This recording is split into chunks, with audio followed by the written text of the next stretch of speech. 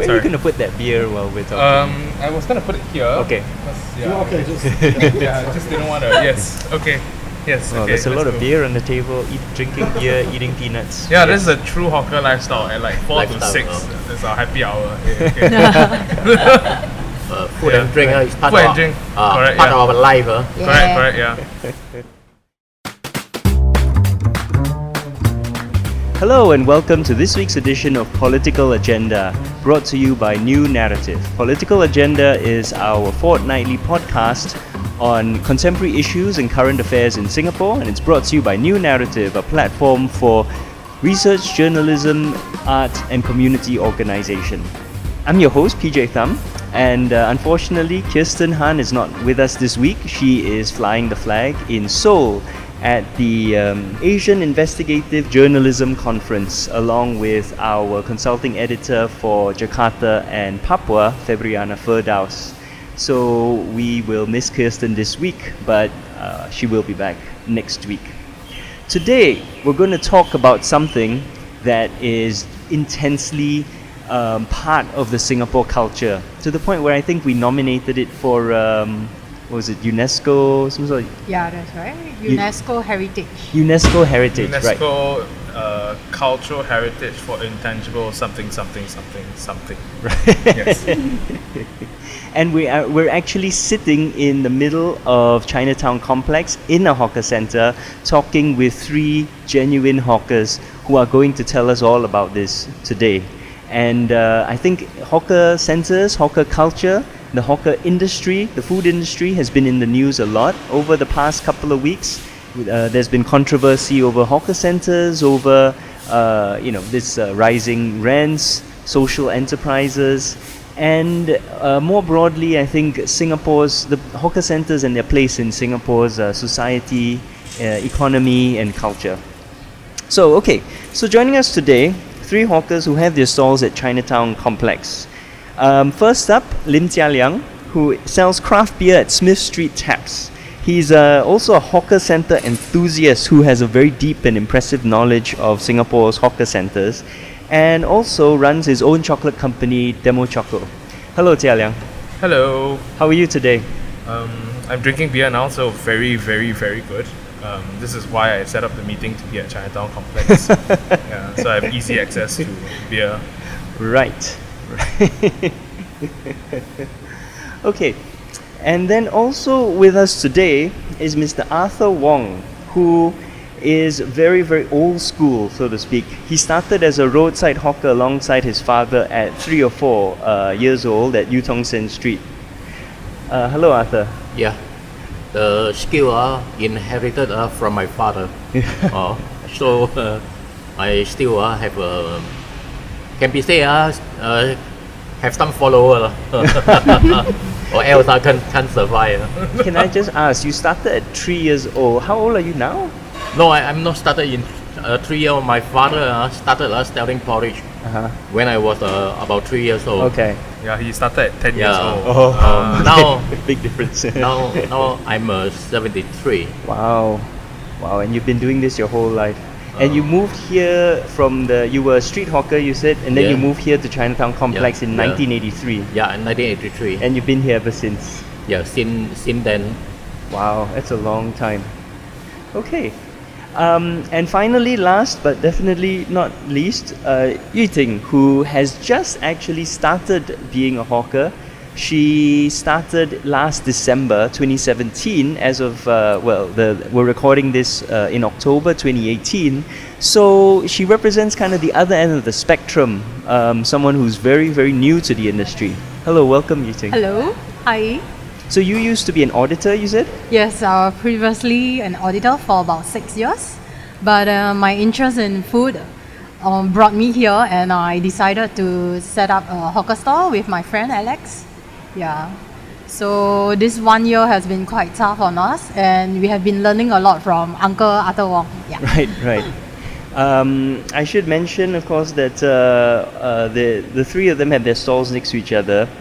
Smith Street Taps, and Uncle Arthur has Chinatown Sun Sing, and then Yu Ting has Stachi, which sells Japanese fusion food. right? So if you are in Chinatown Complex, do stop by. But let's start first, right, with you, Jia Liang, because as just another Singaporean, right, I have this sort of vague idea that the whole hawker industry is in crisis, that rents are skyrocketing, that hawkers are leaving the industry in droves, that you can't make a living anymore, that there are a lot of problems with how the whole industry is regulated, that food quality is declining. How true is this stereotype? This stereotype is quite true, I would say, in terms of how you look at hawker centers today.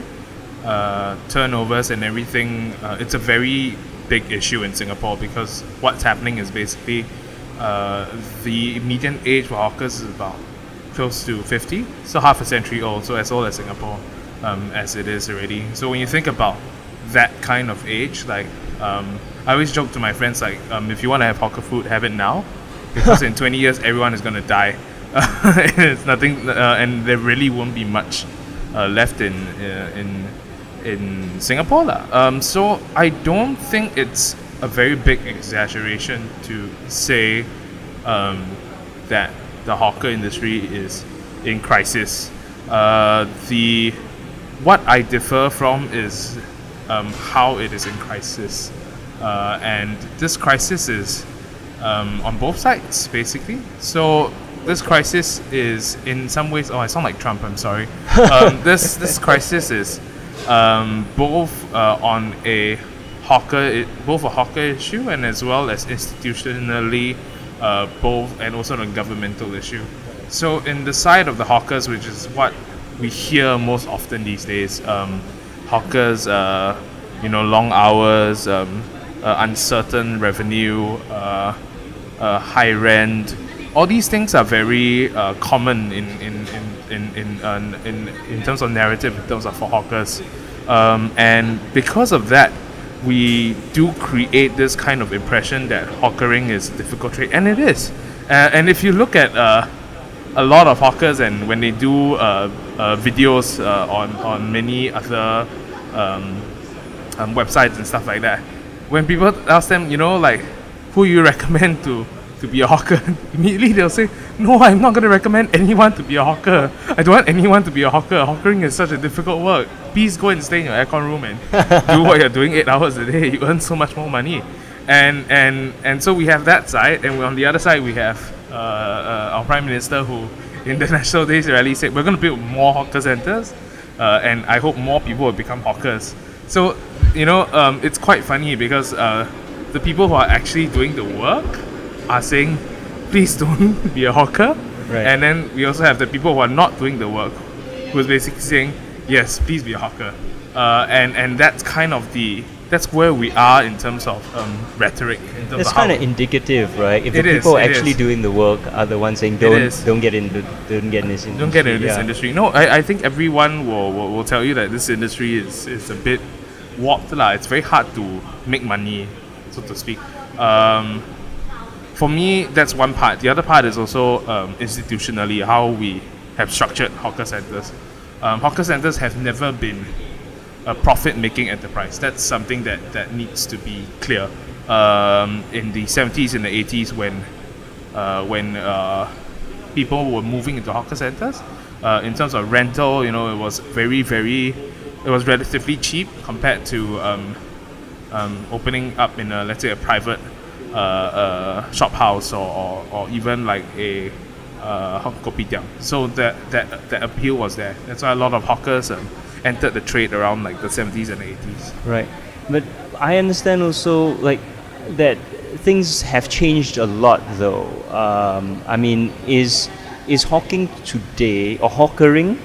Which sort of hawking should be the right word. Yeah. Right. To hawk. Yeah. Hawking. Okay. So Never mind. This is earlier you said suddenly hawkering. gone. Yeah. Yeah. I mean hawkering in the sense that I would call it hawkering because how Singapore has developed has dealt with the problem of street food is rather unique lah. As I tell a lot of people, is that street food is always a nuisance and a hindrance when states modernize. Because when you think about in America, even in other parts of the world, even in Europe, how street vendors were treated was essentially they immediately were chased off the streets, and if they didn't move into private property and so on and so forth, they couldn't practice their trade, so to speak. And so that's kind of interesting for me because street food is not necessarily an Asian phenomenon. Street food is basically all around the world. When you look at France in the early 20th century, what they used to have was butchers that would go from town to town because meat was much scarcely eaten then, and they would go from town to town during harvest season, and then they would say, oh, all these pigs you rear, right, I'll slaughter them for you, I'll cure the meats for you, and you all can have a big harvest party, and I'll move on to the next town. Right, so that's how they practice their trade as itinerant hawkers. So it's interesting to see that that Asia has that kind of same mirror, and it's not. So that's what I kind of mean by hawkering. It's not unique to Southeast Asia and not even to Singapore. Uncle Arthur, if I can ask you, you started as on the streets. Yeah, on the street. Yeah. But in '83 you moved into a stall, and now you're a stall. How has things changed you've been doing this for 60 years? How do you feel things have changed? Actually, changing a lot. Like youngsters, they refuse to take over the business, and most of the hawker also refuse to encourage them to come in. And because a lot of people now, when they do their cooking, they don't like doing the traditional way of cooking. Right. Seasoning, cooking hour, how you cook this. So actually, they are like what you say. Try to shortcut everything. So that's why nowadays you can hardly find many good food in hawker center. They try to cut short, and actually it's very bad for them. And one thing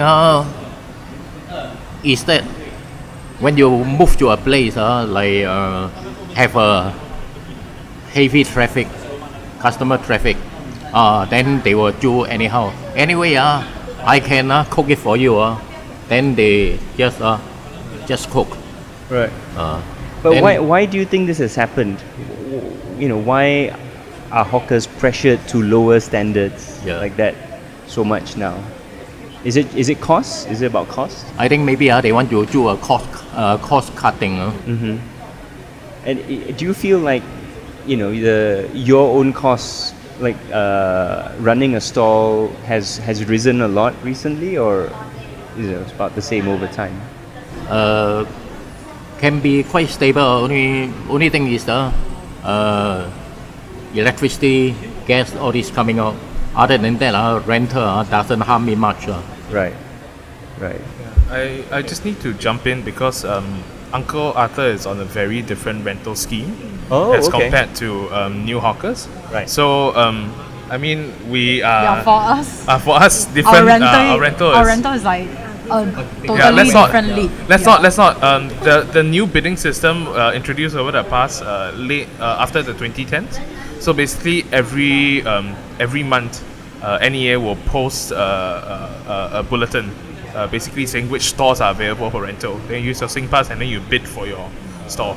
And in terms of bidding, what you bid is completely up to you. So I can bid as low as $1, and I can bid as much as $10,000. Who will do that? But never mind. There's someone that has done that already. Yeah. Wow. Chompang, right? Was it? Yeah, it was in the news. It was in the news about a month ago, lah. $10,000 for a drink store. I can't with my hipsterized beer store. I can't even pay a $10,000 rent. Don't need to say about them. Yeah. So that's the new change. Like all good businessmen, we'll not talk about how much our rents are, but I can safely say that Uncle Arthur's rents is 25% of what I pay. Wow. Yeah. So around that figure lah. For around the same, right? I would say. I think my rental is higher than yours. I think guess. so also. Yeah. Yeah, I have a lot of electricity bills, but I think so also. Yeah. So that's kind of the difference in terms of it's like a legacy issue. Yeah, he so- was grandfathered in. It was grandfathered in. It's very hard to remove because once you remove, all these hawkers who are basically at retirement age will just why would they bother? Yeah, why would they bother staying? So So there- why did this change happen then?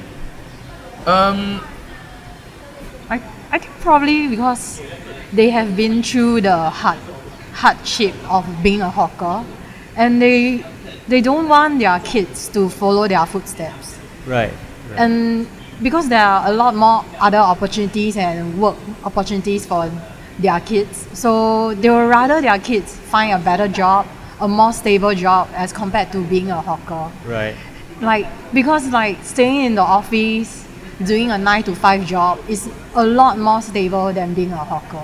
But you have chosen to give up an office job to become a hawker.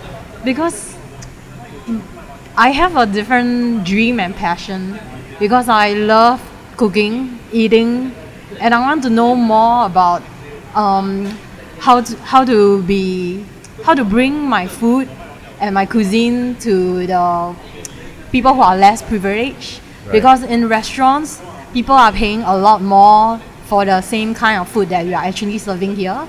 So we want more masses of people with a lower income who are able to try food that are actually being served in restaurants. So actually, Alex and I were previously from Italian, Japanese restaurant, and from there we learned the skill, the crafts. So we were thinking that why do people need to pay so much just to enjoy all this fine dining kind of cuisine when in hawker we can actually do the same? And the reason being that why people are paying so much is because in fine dining restaurants they are paying for the ambience, the aircon, and the rental of the restaurants. But in hawker, because the rent is lower, so we are able to also provide similar style cuisine or food to these people but at lower prices. So that was our initial point of thought when we started up this hawker. I'm very struck by what you're saying about providing food to the people, right? And it seems to me when I think about hawker centers, it's a social good, right? You want to have cheap rents in order to provide your people with affordable food.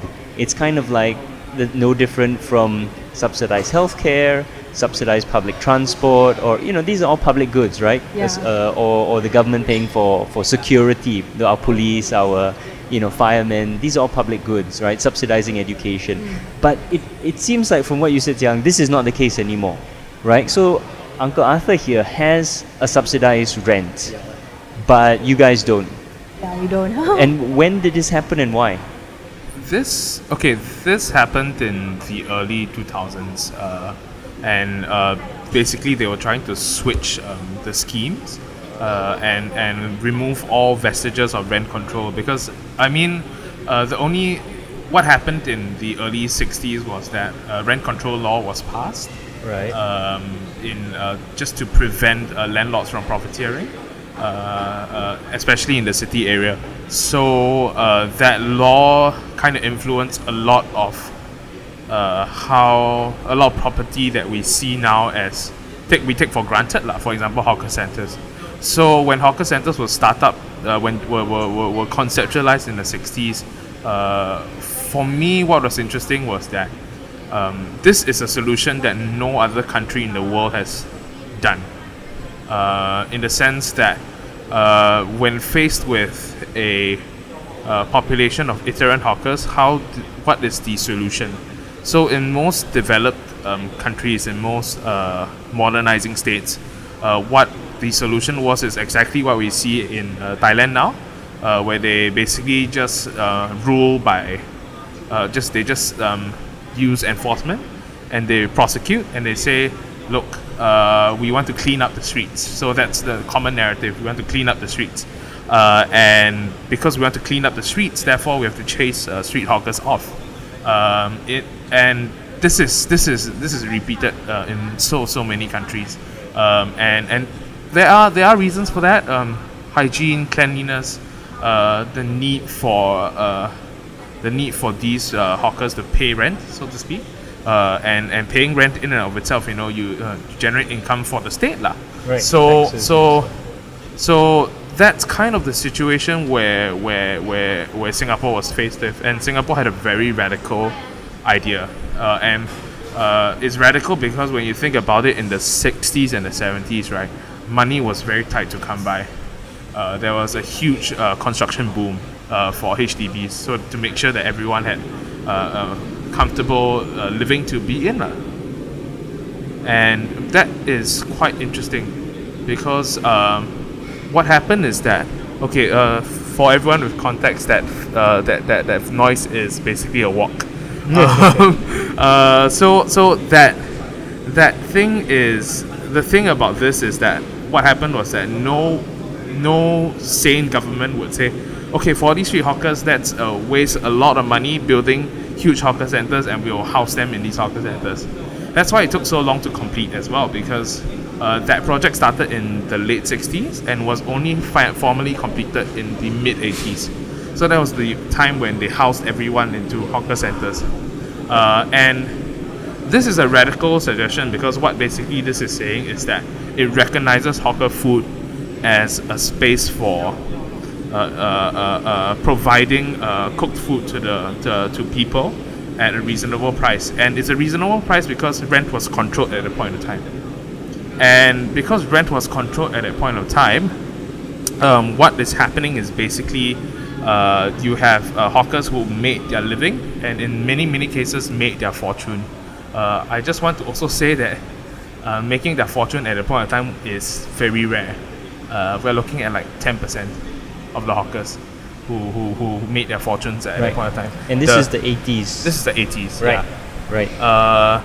Right. This is very long-winded. So please bear with me, everyone. It's very jialat. So this is kind of the historical background in which hawker centers were created. Now, at the same time, Singapore went through a second round of industrialization in the 80s. So that's when we went in, we built in things like semiconductor industry, So more higher value industries rather than in the 60s and 70s, like tailoring, construction, so on and so forth. So these more higher value jobs created disposable income for a newly minted middle class, which meant that a lot more of them could enjoy having food outside. And have more luxurious food. And at that point of time in the 80s, you didn't really have air-conditioned places. How many of them were there? There was one in Katong, one in in Orchard, Yao Han, and stuff like that. So these places basically were very few and far between. So if you wanted to eat out, the only option that most people had were hawkers, and hawker centers. And so what happened is basically that the hawker industry experienced a boom at that point of time. And we think about the age of who grew up at that point of time. It's basically the current generation of policymakers and the current people who are in the government who think of the hawkering trade as at that time the good old days, right? So that's that. So nostalgia kicks in, lah. Right. But when you look at it now, you have so many more options. There's a mall in every neighborhood. These malls tend to be built on top of MRTs, so there is a natural catchment already. Yeah. That's why you come off the MRT, you go into the basement, you reach a mall already. And for most people, why would you want to eat at a hawker center? Basically, you have to extract yourself from the aircon place, and then you go and makan at somewhere else. So a lot of people don't want to do that, and a lot of the young people don't really want to do that. One of my friends brought her colleague over who's 18, 19 years old, and when she came over here, she was like, wow, I didn't know hawker center got so much food one. And then, like, where got, for us it's like, this is so bizarre, right? Because none of us think of it in that way. So we tend to have that kind of myopia in Right. in Hokkering. Okay, so to summarize, what you're saying is, when we think of the golden age, when we think of hawker centers, what we're thinking of is a really specific period in the 80s, right? Not the 60s or 70s. And then after the 80s, things also have changed drastically from, especially since the early 2000s. So that's the first thing. And second thing, it sounds as if what you're saying is that hawker centers used to have far more of a monopoly of choice. That if you wanted diversity of food, you went to a hawker center. But today there are so many different options, and hawker centers are, just one of many. And then the third thing is, because of all these different financial pressures, the quality of hawker food, or at least the perception of that quality, is going down. People don't go. There's more cutting corners to survive as rents are rising. I mean that's kind of it. Actually, I'm more interested because Arthur was a hawker in the 80s, so the customers last time were more willing to spend, right? They are more willing to spend. And also because their house all the overhead are not so high.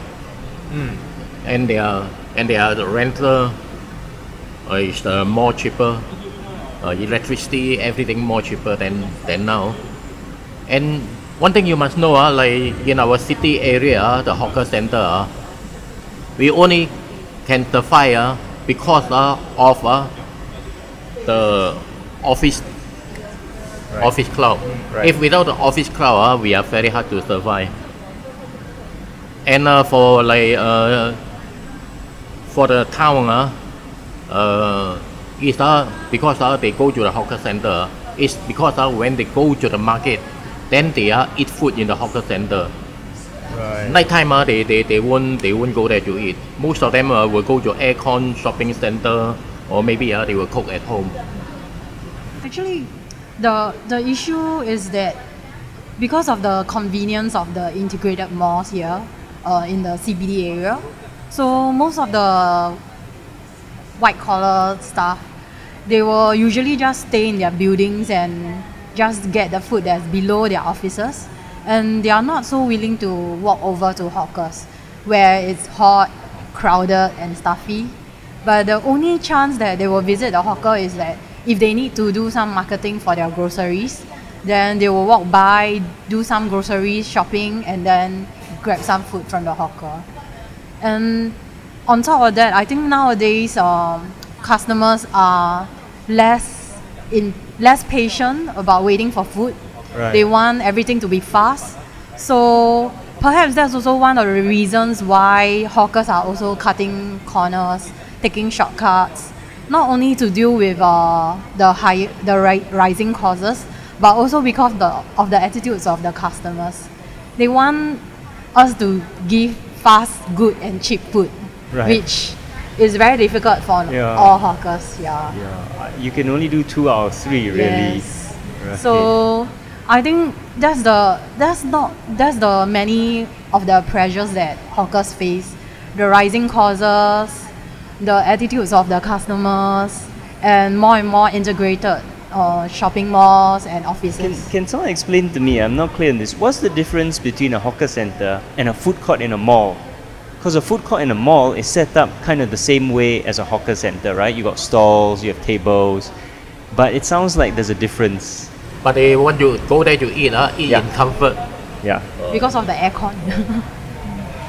Is it just that the rents are a lot higher in those places? the rent is I can say is about 3 times higher than our Three times. at least 3 times higher. I just want to jump in. The new social enterprise hawker centers have similar rental Like the food schemes court. as a food court. So that's why there's so much backlash about it lah. Also, in terms of food courts, there really is there are 2 systems lah, I would say. So the first system is you are a food court operator. And what happens is basically you hire all the staff in the food court. So basically wherever you spend money, right, all the money will go into a main parent company. So Right. places like Food Republic, which is under the Bread Talk group, and so on and so forth. All the stores are basically licensed from these various different places. Okay. And then these places supply the goods from their central kitchens. Oh. And basically whoever who is cooking there is trained by these vendors, who and these vendors basically have supply arrangement with food courts, and all the staff is under the Food Republic payroll. I So see. that's one system. So the other system is food court, and this is a more traditional landlord situation lah, where people go in as independent hawkers, and then they pay rent, and then they set up shop. The problem is food courts have, like malls, they have certain obligations that they have to keep to. For example, you have to open your store from 10 a.m. to 10 p.m. Or you have to, or if you are operating a certain kind of good, you have to open your store from very early or very late. So that's kind of the difference, I would say, Yeah. in terms of food courts. Right. But the most important difference is rental. Rental. Yeah. So in many cases, you're looking at a rental at a centrally located food court store. You're looking at about 4,000 to 5,000 before utilities. Wow. So and a lot of people like to joke, wow, Orchard Road, the per square foot very expensive, and then I always tell people, like, there is no per square foot more expensive than a hawker store, because like a food court store, because like it's like 300 square foot at the max. You're paying $5,000. You know, it breaks down to about like $15-16 per square foot. So you can imagine lah. So so it's very difficult to explain to policymakers, because there's this imagination that you're looking at a situation where food courts and hawkers are not efficient.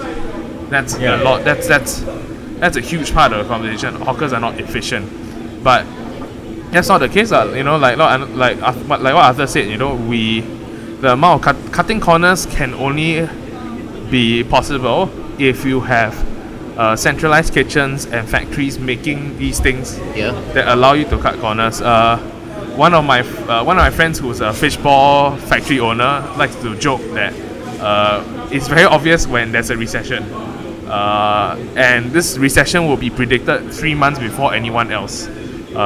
When hawkers start buying his cheapest fish balls, that's when the recession is coming. Oh god. So that's you know, there is no business more efficient than hawker store.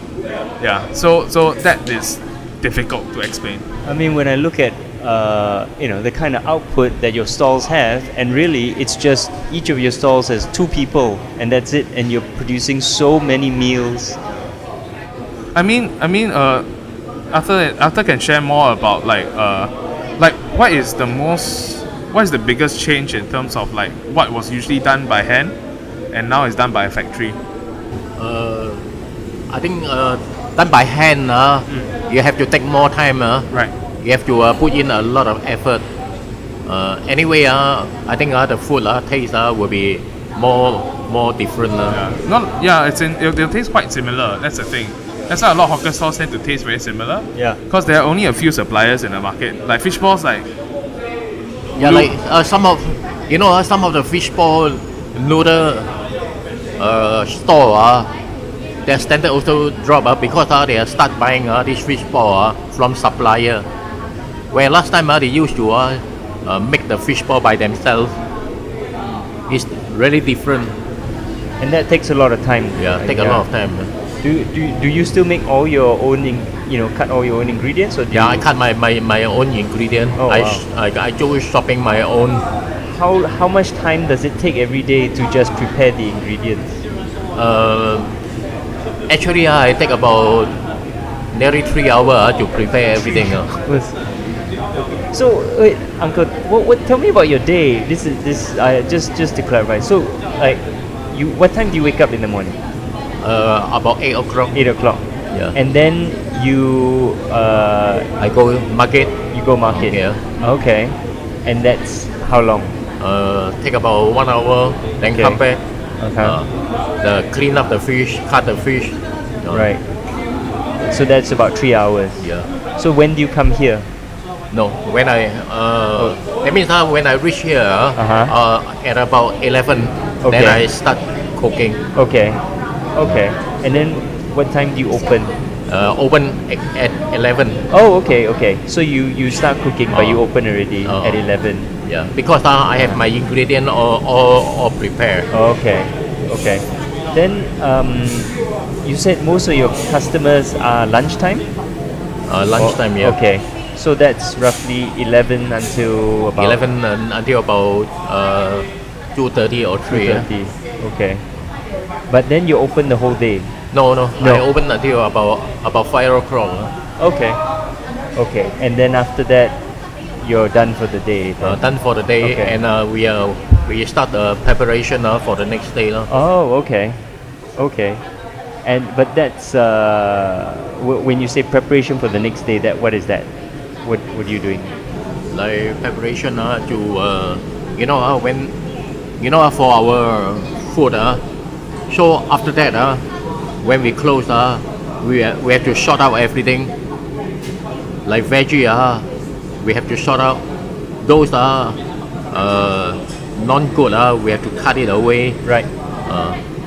I think it's like ingredient preparation. That's why he can shop at 8. So whatever that he buys in the market at 8 a.m. on that day itself is for ingredient preparation for the next day. Yeah, Right. so Uncle Arthur usually stays until like 7, 7点8点 lah, around there lah. Yeah. Around there. Yeah, around there lah. So ingredient preps about after from 5 to 8, that kind of thing. So he only leaves at about 9. Okay. Yeah, then the day starts again at 8 lah. The Right. next day. Yeah. Uncle Arthur's schedule is very relaxed already because he retired. Yeah, retirement mode already, right?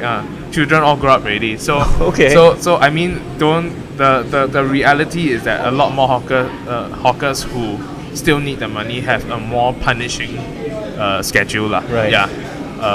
And if you're gonna do traditional food like this, that is the kind of schedule that this schedule is the dream. Oh, right. Yeah, it does sound okay. Yeah, it sounds like a Right. 10-hour job, but most hawkers will have to do like 14, 15 hours. It's a minimum. Yeah. What about you, Yiting? What is your schedule like here? My schedule is usually the day for us starts around like 10:30. Then we also end about 10 p.m. So somewhat like Uncle Arthur, our day usually after lunch hour we'll be doing preparation work for the following day. Right. Then that's when we also do. Then at the end of the day, we also do a stock check on our food items and our ingredients. See what do we need to purchase and order for the following day, so that we can continue to do prep and then make sales. So the difficult part about being a hawker is that we have very little and limited storage space because of the small kitchen that we're having. So we need to optimize our chillers, freezers, and our storage space.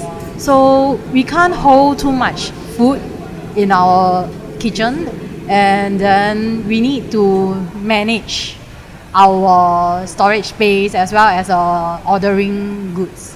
Oh, wow. Yeah. So it's a complicated sort of just-in-time logistical operation as well. Yes. I see. You So don't it's often think about that.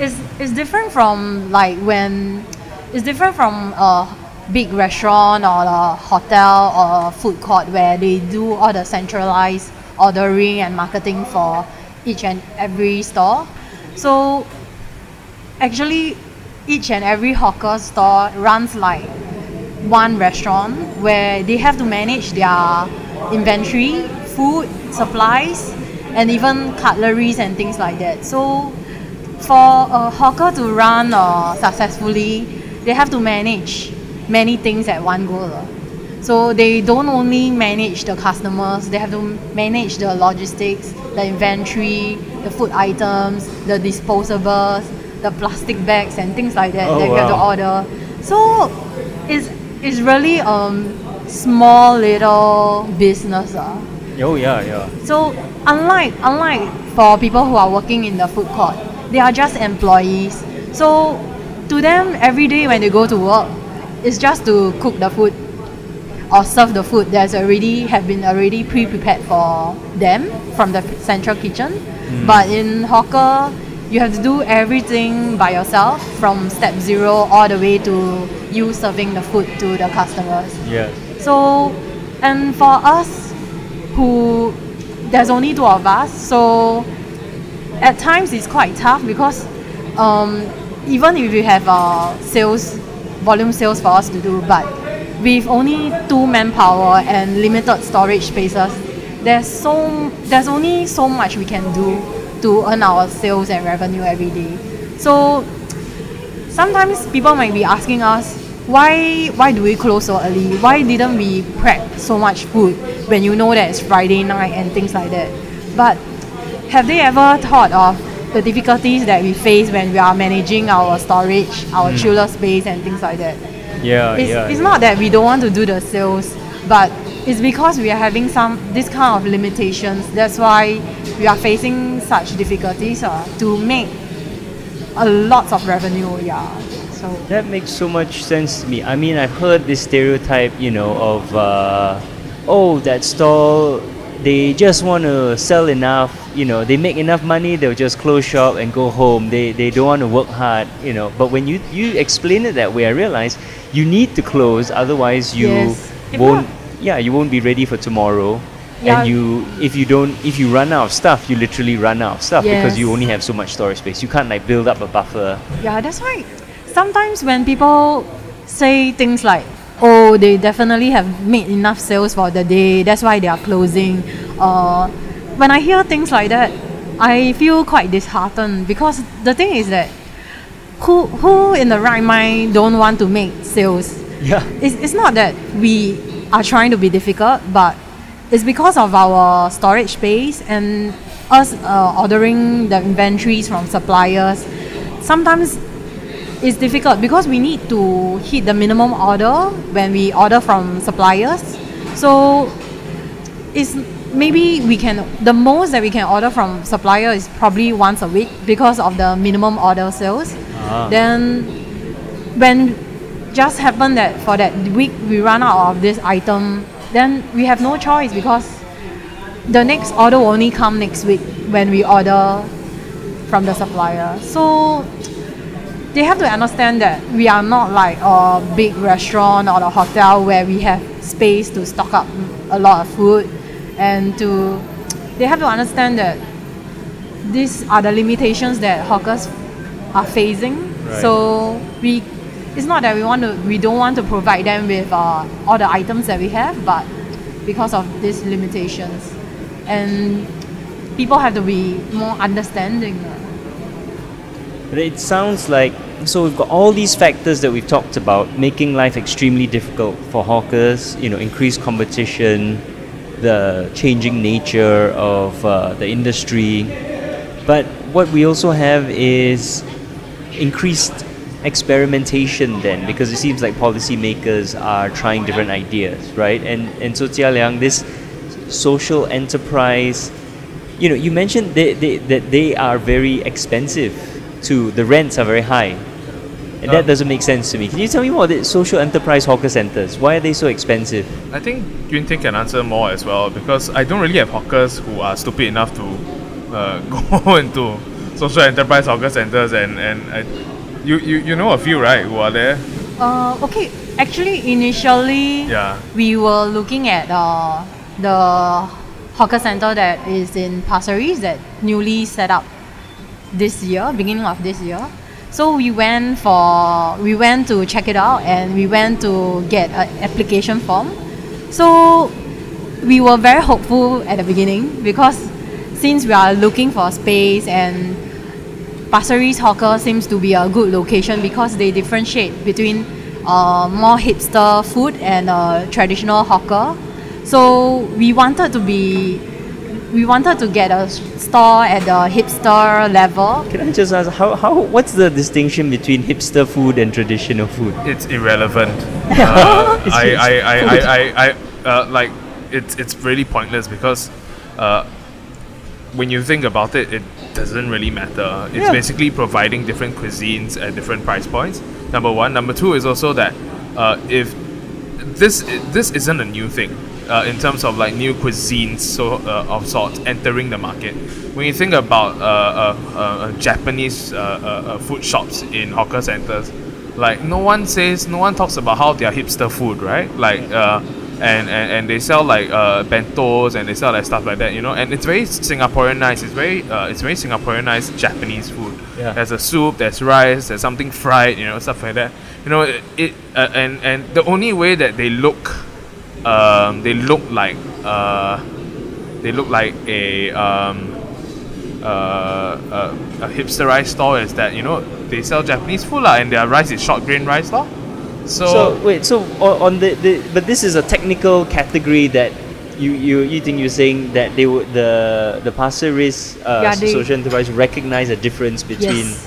So they have two categories. One is traditional hawker food, as they say, and the other one is hipster fusion. Did they give a definition? I'm just curious. What is on the official form? Actually, or whatever? they didn't really give a definition, but Right. the rental itself, there's a difference. Okay. Yes. What's the difference? I didn't know. I'm not so sure about what's the difference in the rental rates, but I know that the level that is selling the hipster food, the rental is a little higher than the one selling the traditional hawker food. So at the time when we went to get an application form, which cost like $10 for one form. For a form? Yes, you have to pay for the form? Yes, we have to pay for a form. And that's even before us registering ourselves. So we took the form, then Alex and I sat down and we read through the whole form.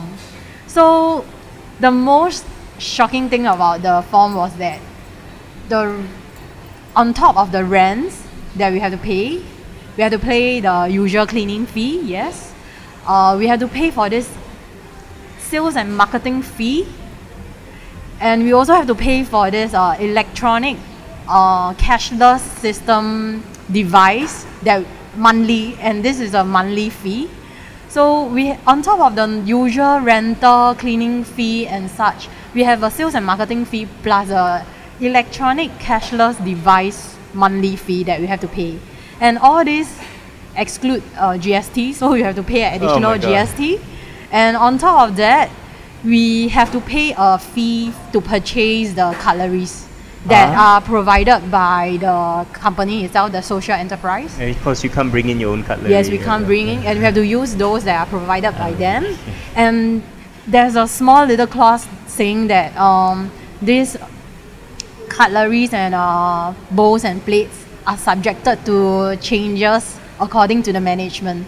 So probably if they say that within 1 year later they want to change all the white plates or bowls to black plates and bowls, we have to bear the cost and change it to the black ones.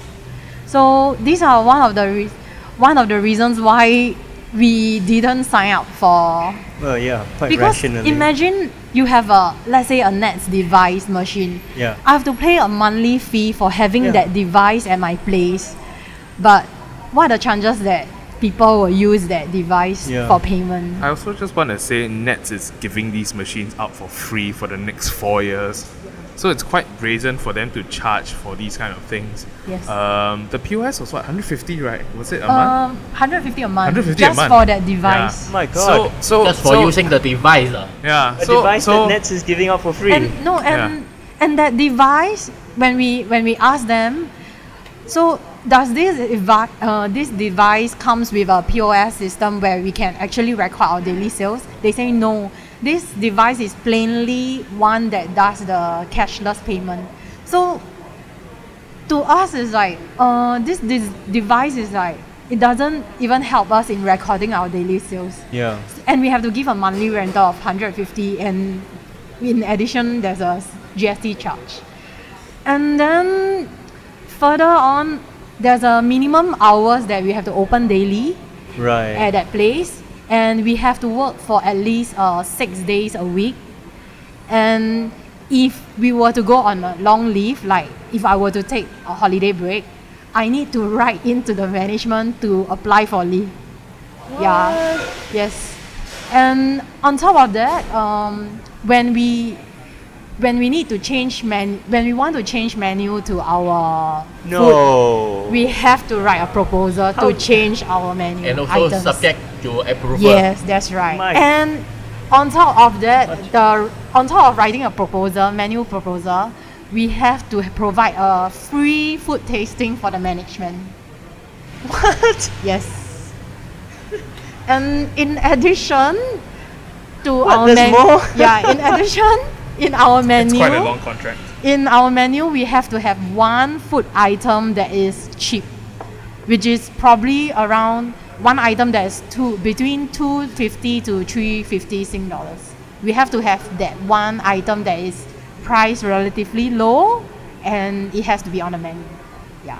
I just want to say, in any hawker center around Singapore now, I will pay you if you find me a $3, $2.50 to $3 priced dish, because that price was in 2006. Yeah.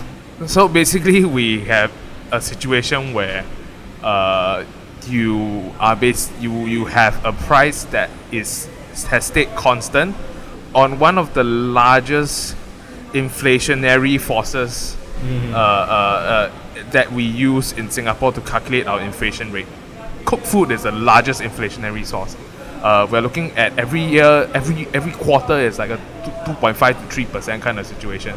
So basically, you're saying that from 2006 to 2018, we have no price increase. We can keep food at $2.50 to $3. Yeah, so it's quite rough lah. Yeah. So with all these conditions, Alex and I didn't choose Pasir Ris Hawker as our location.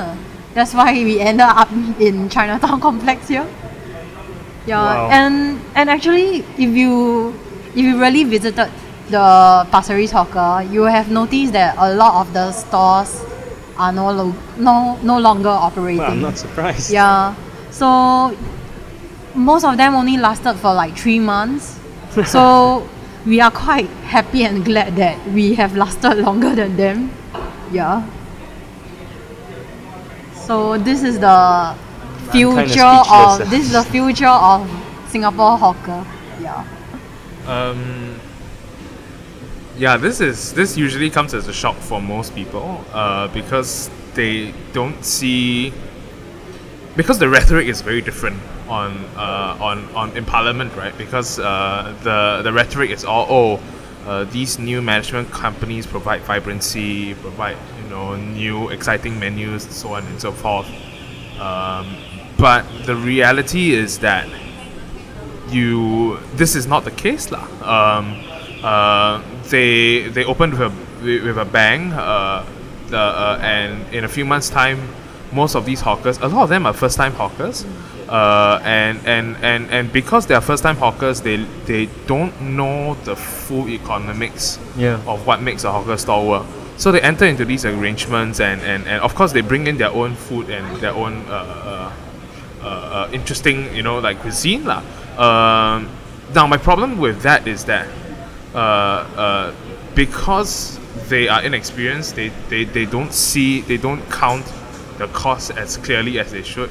I mean, Ying is an auditor for 6 years lah. So for her, when she look at it, immediately she's like, "Wow, warning flag number 1, number 2, number 3, number 5." That's right. Like if like Nets is giving out these machines for free.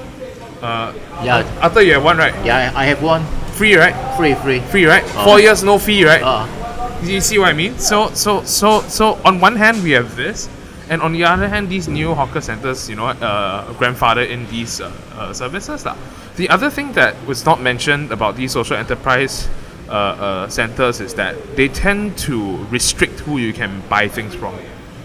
For example, in the Pasir Ris one, you can only buy gas from NTUC, who for whatever reason owns a gas company as well. And if the last I checked, their gas is a bit more expensive than most of the suppliers around. Do you buy gas from NTUC? I don't buy from NTUC. Yeah, exactly. Yeah. So there is that element lah. So it's what sociology likes to call a double bind, right? Yeah. So you are faced with higher rents, you're faced with longer hours, and you're faced with a more mature and sophisticated market in which it's very hard for you to earn your keep. And on the other hand, you have a situation where you have longer working hours, and you're faced with having to sell one item of your menu for cheap. Right, that was the linchpin of the National Day rally this year, right? Like the one item is will keep prices affordable by having that one item for cheap, and basically that seals for me. That really puts the final nail in the coffin for the hawker trade, because what you're saying is that if you go and look at the Google pages of all these new social enterprise hawkers, right? You look at the reviews. The reviews are very indicative of what people are eating, because they are saying this place is cheap and affordable, very good. I can buy laksa for $2.50. All the comments are like it's not every once in a while, it's like a majority of the comments are boasting how cheap the hawker food is. So because of that, you create a situation where people who can perfectly afford paying a plate for a plate of food at like $4, $5, right? They are of course choosing the cheaper varieties of food, and when you look at your revenue spread, right? The food that is being asked for at $3, it's not going to earn you much, because every time you sell a meal, it's an opportunity cost. So the guy can either pay $3 or the guy can pay $5. And most Singaporeans will just pay the $3 option. And of course you want to have quality, but the quality is still the same, because they have to use the same soup, they have to use the same stock, they have to use the same ingredients, just the volume and the quantity, that's all. So when you look at it in that perspective, then things are a lot more different in terms of what the value that these social enterprises are providing. Basically, what is happening is that we are building a culture of cheap food on the backs of hawkers. Right. Wow. We hear all these stories about, Singapore doesn't have entrepreneurs, doesn't have risk takers. But what I'm hearing is that there are plenty of people who are very interested in entering this industry as small businesses, and the bureaucracy, the government policy is choking the life out of them, right? And then they're kind of exploited, and so because of that, rapidly driven out of. So the problem then is it would it be fair to say the problem is government policy, that they don't understand how this works, how the whole industry works, that is it? I mean, when you look at so every year they have every few years they have a panel for hawkers, to talk about the hawker trade, and every single panel from the first, and now we're at the third panel, all of them none of them are hawkers, Right. Not a single person sitting in that panel is hawkers. You're looking at suppliers, you're looking at factory owners, you're looking at landlords, you're looking at entrepreneurs. So no one in any committee, right, has sat and has been a hawker. Right. Yeah. And I'm reasonably confident in that statement because I've been looking at the names of who is in these committees, and none of them are hawkers. No one knows why they're there except them, right? And this social enterprise hawkers was a project in the hawker in the 2.0 report. I don't know why I had to put a 0.0 because it's 1, 2, 3, but you have to it's governance, it's government bureaucracy. You gotta sound cool, right? So you put 1.0, 2.0, 3.0 for no reason. What's the decimal point for? Nothing. So it's the 2.0 basically said that we should experiment in different models of management through the use of social and non-profit social enterprises. Now, the problem is that to be a social enterprise, there is a very low bar in Singapore. In the sense that you can be a social enterprise simply by calling yourself a social enterprise and having targets that are not enforced, by the way, of to be socially responsible. Now, how you're going to be socially responsible is completely up to you as a social enterprise hawker, whatever that means. Are you non-profit? Yes and no. Because as a cooperative, you can be profit-driven, but you can promise to move those profits to the benefit of the general public. And in Singapore, when you're a cooperative and you want to move these profits to the general public, right? It's not a contract. It's not audited. It's a pinky promise. I promise that I will spend this amount of money on a certain amount of people, like that. So that's all. That's all you need to be a profit-making cooperative in Singapore. So all these factors coming into play basically means that if you're managing a social enterprise, what's going to happen is that you create an entire new layer of middle management. You have to compensate the layer of new management. The much vaunted productivity gains are very marginal. What they gain in productivity is basically buying plates and cutlery and centralizing the cutlery. But this doesn't necessarily translate to a cheaper cost for hawkers. So how much was the dishwashing payment at Pasir Ris? Let me check. Well, it sounds like this is a broader problem in Singapore that we keep seeing, right? Labor is highly, highly regulated. Capital is unregulated. And that leads to a scenario where capital is able to easily exploit labor, because labor is not only in a position where it doesn't have bargaining power and protection from capital, but the government itself is also oppressing labor.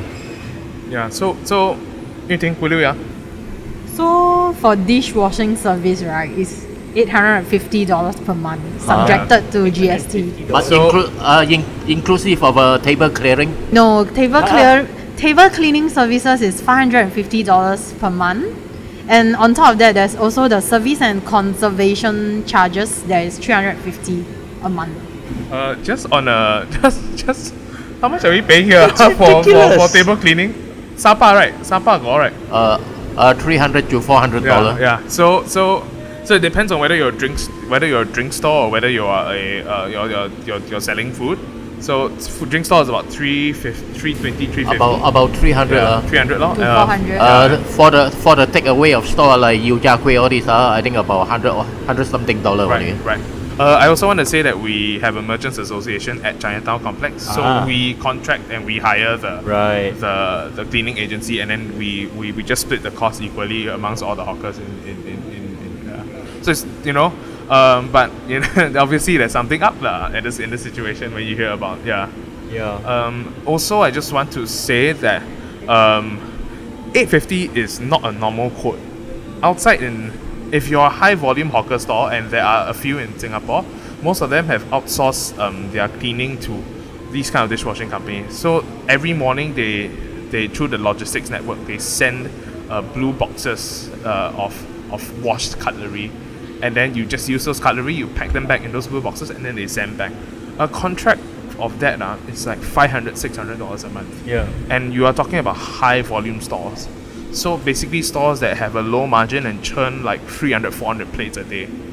And their dishwashing cost is $500 to $600. It's a reasonable cost because if they have to hire a store hand to wash the plates, right, you're looking at 1,000. And most reasonable is that they don't charge you for the cookery. Correct. Yeah, you they buy bring their own cookery. Yeah, they Yeah. They are provide. using they provide cookery. So you don't need to purchase the cutleries, and they provide you with the cutleries. But here you need to purchase for the cutleries, and you need to pay for the dishwashing. But the thing is, 850 per month. If, for example, if your sales is not as high volume as the usual hawker stores, 850 a month is a lot on your side. Imagine you don't utilize the centralized washing system. You wash only your own plates. Let's say daily I only sell 100 bowls and I only spend electricity and water bills to wash these 100 bowls. It will not amount up to $850. So, I mean, for a new startup, a new hawker, 850 per month is really a lot. I think they really need to re-look on this dishwashing services. It will be better and fairer for people to be charged according to the number of plates or according to the sales that they are doing. I mean, because not everyone have the same volume of sales every day and every month, so it's quite unreasonable for you to charge a flat rate of 850. Yeah. You mean for washing the crockery and also table cleaning? I mean, table cleaning, if it's a flat rate for everybody, Flat rate, it's still quite reasonable because they ensure that all the tables are clean so that customers got place to sit. But the dishwashing service, Dishwashing is quite because high. yeah, if we have high volume of sales, 850, yes, it's not a problem. But if I have a low sales every month, giving a flat rate of 850 is asking too much. Yeah. I'm quite stunned just listening Yes, to it's all rare of to see PJ have no words you. Yeah. when he usually has a lot. Yes. So what can we do? What's the solution? Don't have. Yeah. As in the. I've been thinking about this quite a lot these days. The simple and bare fact is that hawkers, as we understand and know it today, is really an endangered species, because what's happening is that the proposition is simple. You will need to sacrifice possibly a very well-paying job relative to ours in most spaces, enter an industry that has very high risk and low returns, work hours that stretch from 10 to 16 hours a day, make food and sell them at a reasonable cost, but they can't be too expensive because Singaporeans don't pay for the amount of food. And at the same time, you have Singaporeans being lulled into a sense of complacency because all the old hawkers that are sticking around, they're not sticking around because they're making a lot of money from it. They're sticking around because their kids have all grown up. They are in different industries. Arthur, what is your 你儿子做什么？ Your 什么做什么？ Your son and daughter, what My are my son is doing media work, and Yeah. my daughter in the working in the logistic company. Yeah. So that's kind of the situation, because what's happening is that that solid lower middle class job that you could get and be as a hawker in the 80s is no longer a reality. So if you want to be a hawker in this day and age, right, you have to have a growth plan that allows you to franchise, that allows you to have a central kitchen, that allows you to have. Now, this is again, you might not be decreasing your food standards, right? But that's the entire reason why this kind of food is very, very rare to find, because the pricing proposition is just so difficult to for you to convince your general public. It's tough. Even on the governmental side, it's tough to convince them. I once had a very illuminating talk with a civil servant, and I said that we are sacrificing quality for value. And the civil servant said, yeah, but we can't quantify value. We can't count quality.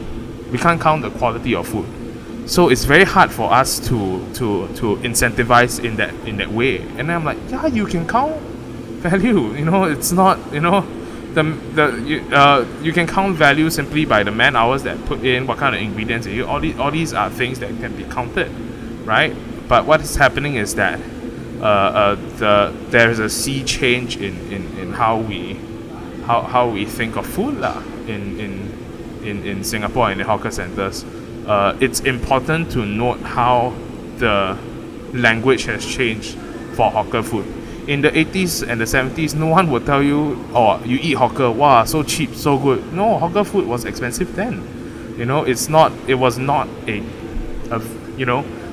a point where people had a disposable income to randomly spend 50 cents on char kway teow, and that's the difference, I would say.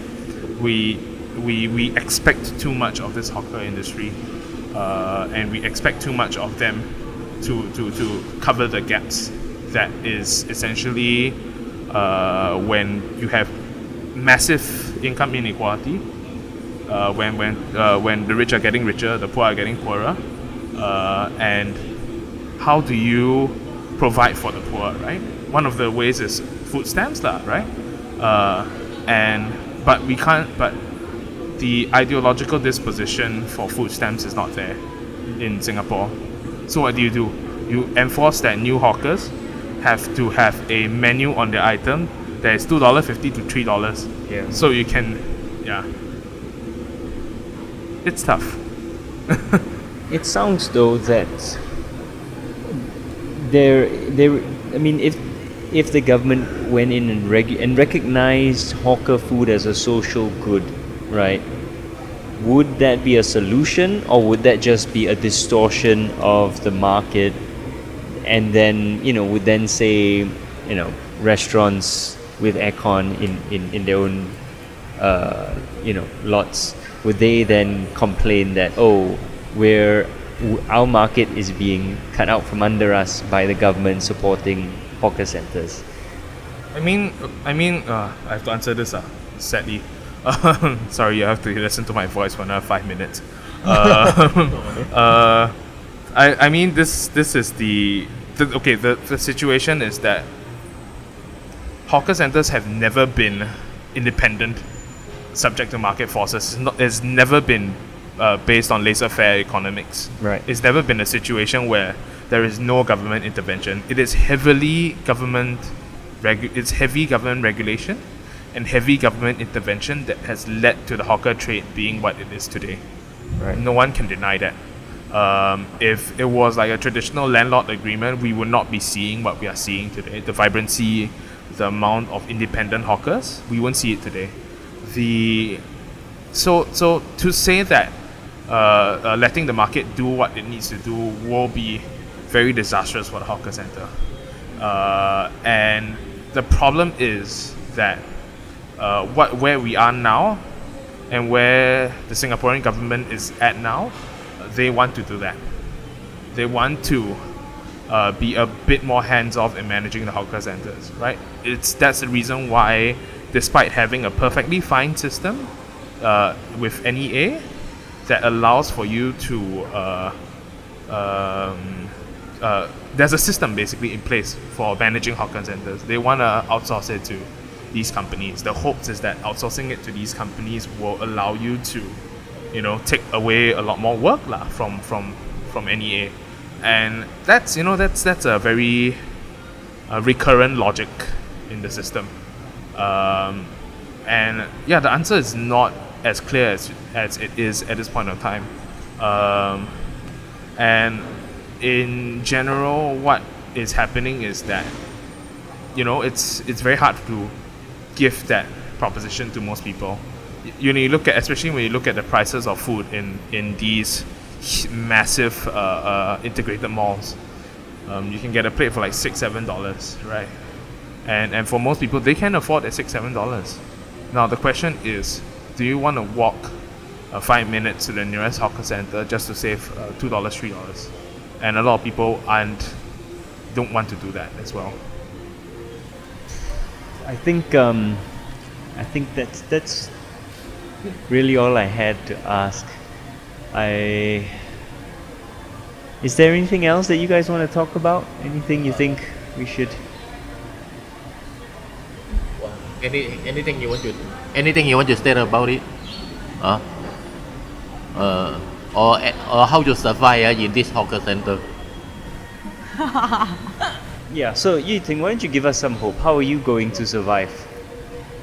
So what we expect the government to do to make we hawker center, the hawker can survive. Have you any idea? Like for me and you, is two different category. Because my rental is subsidized, but your one is to market rate. And the market rate can be up or down the next year. Me can be say quite stable. So there must be a way to survive. No lah, the way to survive is here lah with Arthur lah. Oh. We just need more. The question is not less governmental intervention.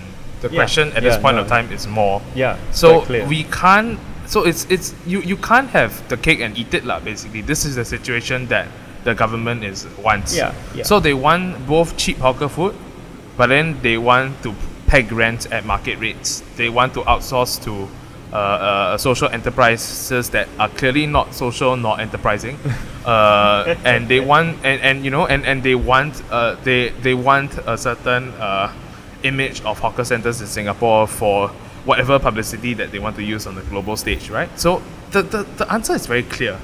The question is whether there is enough time to reverse that situation. And that's really what this is all about, right? Preserving hawker centers will take a lot more than just political speeches on building more hawker centers. I feel like this is actually a microcosm of the government's policy as a whole, because in so many areas they demand, they want affordability for Singaporeans. They want a lower living cost of Singaporeans. Right? You look at the HDB, for example. But then at the same time, they want market forces, right? Because there's this strange perception that market forces create efficiency, and discipline. And this is impossible to have, because market forces will drive prices. The point of, market forces want to make profits. So this seems to be the central quandary that Singapore is caught in today. I think it's like the government need to do more about understanding the problems and the issues faced by hawkers, especially young hawkers who are trying to carve a business or a niche market in this hawker business. They need to understand what kind of difficulties financially and in terms of crowd flow and the kind of marketing that government is actually doing to promote hawker to Singaporeans. I mean, with the cheap, affordable food, but you must understand that for hawkers to give affordable food, there are some things that we need help in financially. Like probably the issue of the rental, the dishwashing, and the cleaning table services. Probably if the government wants to really step in to help us hawkers, I think these three rental aspects, they have to do something to help us. Yeah. So, Uncle, when you retire, what happens to your stall? It's no longer subsidized then? I think I won't retire so early. Bo pian, no choice. Right. If I retire, I don't know what happened to me. Maybe all the sickness will come to me.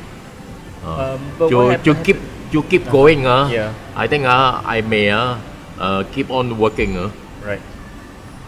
But that's the point I've been trying to make. You see, because that's the thing. policymakers only see that all these old hawkers are still working, so on and so forth. Their prices are like that. Why can't other people price be like that? So on and so forth. It's amazing lah. I don't understand how they cannot think in dollars and cents. It's very weird. But that's what I mean. When I always tell my friends half jokingly, the hawker trade is a charity. They work long hours. There's very little pay. Their margins are non-existent. They provide food for the lower income groups. Sometimes they don't even charge them if they know their circumstances and their needs. It's a charity. At this stage and at this point, when you look around in most hawker centers, you look at the general age, you look at how long they've been in this business. You just ask any of them, what are their sons and daughters working as right now? And you have a very clear answer as to whether they will come back and they will take over the store and they will continue what they are doing, because it doesn't make sense in terms of being able to afford a living in Singapore. It just starts to become very, very obscure in terms of value and everything. Arthur, your daughter son want to kind of take over? I don't think so. But you think will you be happy if the government will lower the market rate for the hawker store? Of course. Of course I will be happy. But then, if you seriously and honestly think about it, when you look at all these old hawkers, what they have been through, if they were to say that they are having good life now and all, but think about it, they have started this in the 80s and now we are in the 2010s. It took for them 30 over years to be enjoying good life now. So I mean, good life is relative. Arthur is almost 70 and you're still working, because 10, 12 I hour enjoy good days. life because I got good neighbor. But how is that for a 70-year-old person to be working 10 to 12 hours a day? That is not a good life. It's only relative to the kind of suffering that everyone else is doing that it's a good life.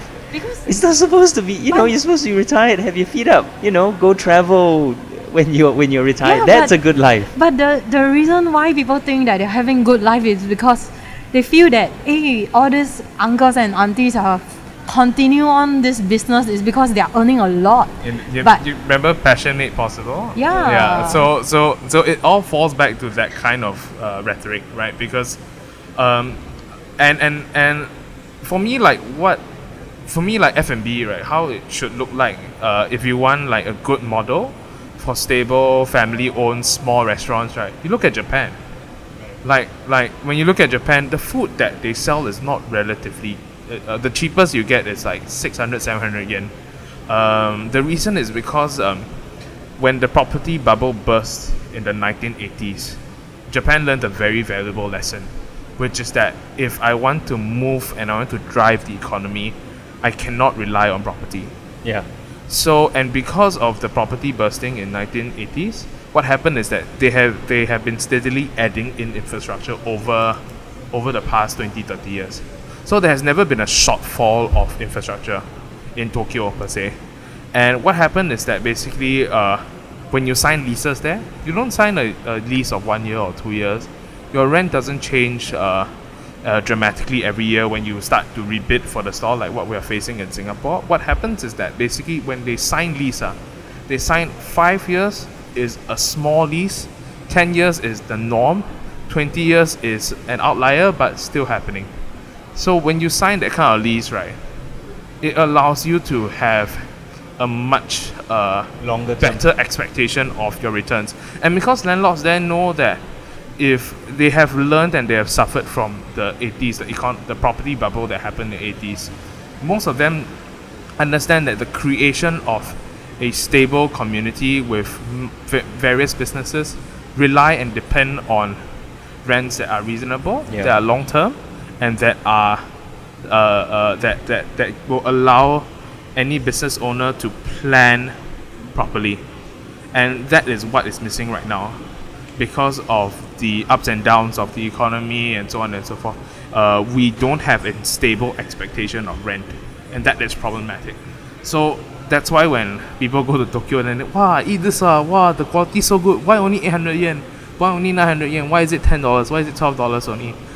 It's because they have an expectation of how much things should cost in the next 10 years. Their major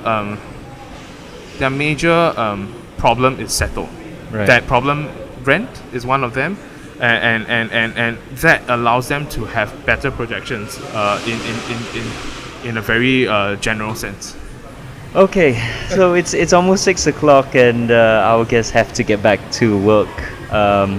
The life never ends for a hawker. Work never ends for a hawker. So I want to finish by thanking my guests, Jia Liang, Yu Ting, and Uncle Arthur. Okay. Thank you. Thank you very much. Thank Thank you you. so much. And I want to encourage all of you to go patronize your local hawker centers, and do come down to Chinatown Complex to try Smith Street Taps, Sun Seng, and Stachi. All three of which are excellent stalls run by wonderful people. And if you have the time, do ask them how things are going. Do tune in next week for New Narratives' regular series on Southeast Asia Dispatches. And in 2 weeks' time, Kirsten will be back, and we'll be back to normal. So, for this is a rather depressed PJ signing off for New Narratives Political Agenda, and see you next time.